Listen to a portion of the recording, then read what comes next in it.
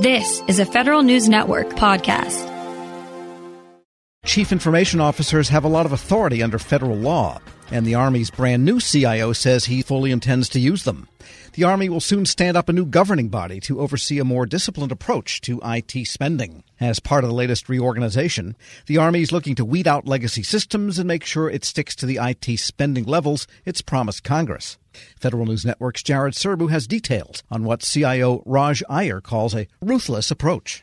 Late last year, the Army reorganized its IT leadership structure, splitting apart what had been the CIO G6 organization. It created a full-time civilian CIO, responsible mainly for strategy, policy, and governance, and a separate general officer position, mainly in charge of execution.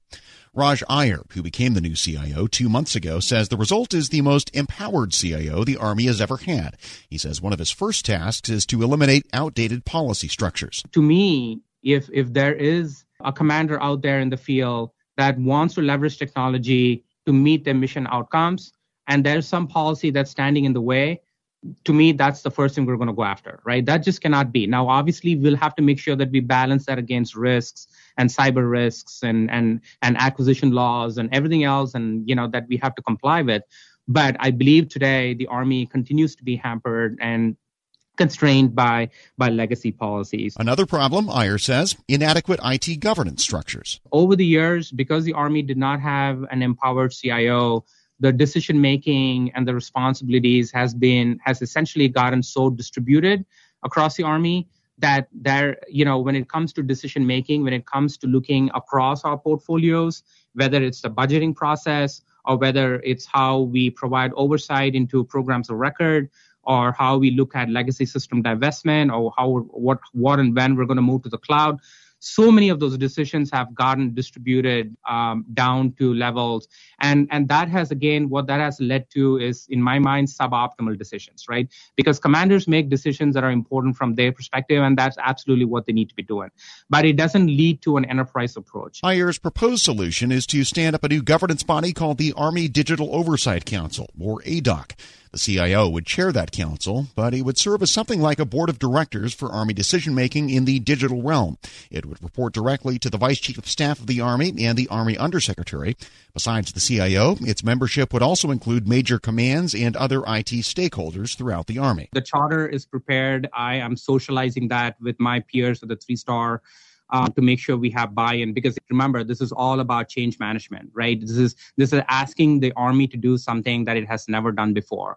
And so I'm taking the time to talk to my peers and to the 4-star commanders to get their buy-in.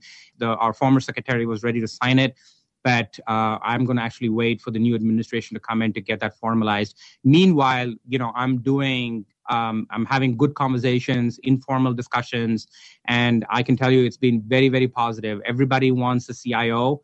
Now the challenge is going to be we have to deliver, right? And so there's a lot of excitement, there's a lot of expectation, and so it's definitely made my job easier in selling my role. If the Army's new top leadership approves the new governance structure, one of its major functions will be to deliver more agency-level budget oversight to programs the Army is already spending money on.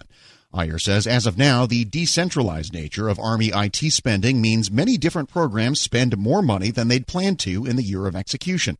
Collectively, those individual decisions cause the Army to overspend its IT budget by about $2 billion every year. We're looking at about $14.5–15 billion that we budget for on an annual basis for IT. And I look at how much we spend for IT in a year, and it's about $2 billion more than that. So we budget 14 or 15 and we spend 16 or 17. So what contributes to that? And is that sustainable? Obviously we can't. But decisions are being made in year of execution, either because programs have cost overruns, they have scope creep and changes in scope, changes in schedule, changes in priority. And oftentimes these decisions are made at levels where people don't really look at what that means to the IT budget and what that means to our growing IT budget over the years.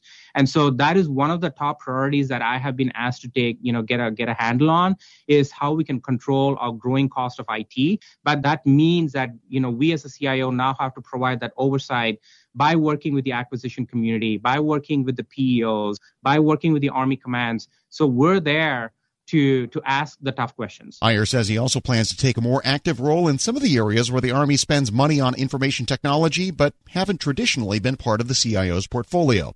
He says historically, the CIO G6 organization spent most of its time thinking about building and sustaining the Army's networks. Going forward, most of that responsibility will fall within the purview of the new Army G6, Lieutenant General John Morrison. The new division of labor will give the CIO's office more time to focus on the Army's 3 other IT mission areas. I'm so happy to have him as my partner in crime when it comes to the network, right? Because that is just the one part of my portfolio.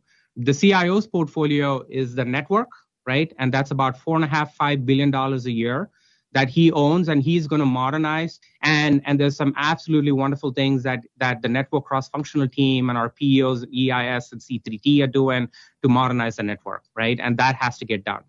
But then I also have to worry about the business systems portfolio, right? So that means that's me working with the Office of Business Transformation.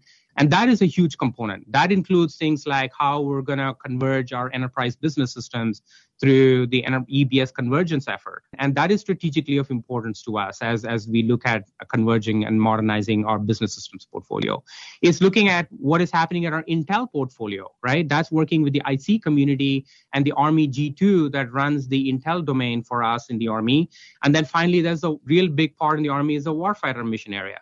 And so when you look at these 4 major portfolios, that constitutes the Army's IT portfolio.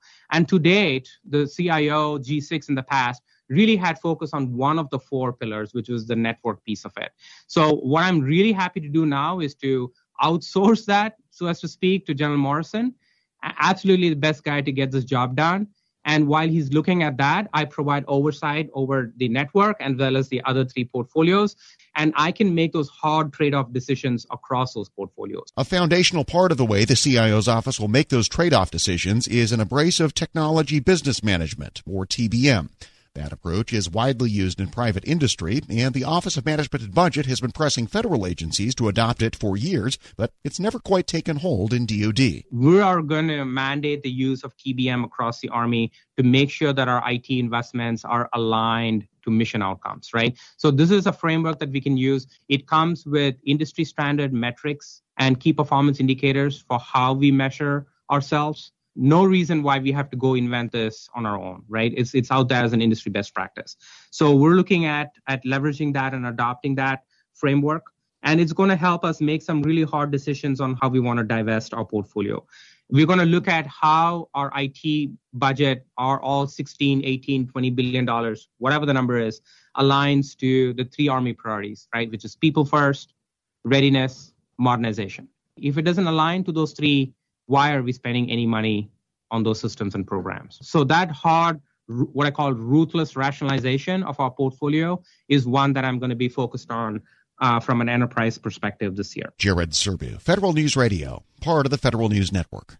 Check out Jared's story at federalnewsnetwork.com.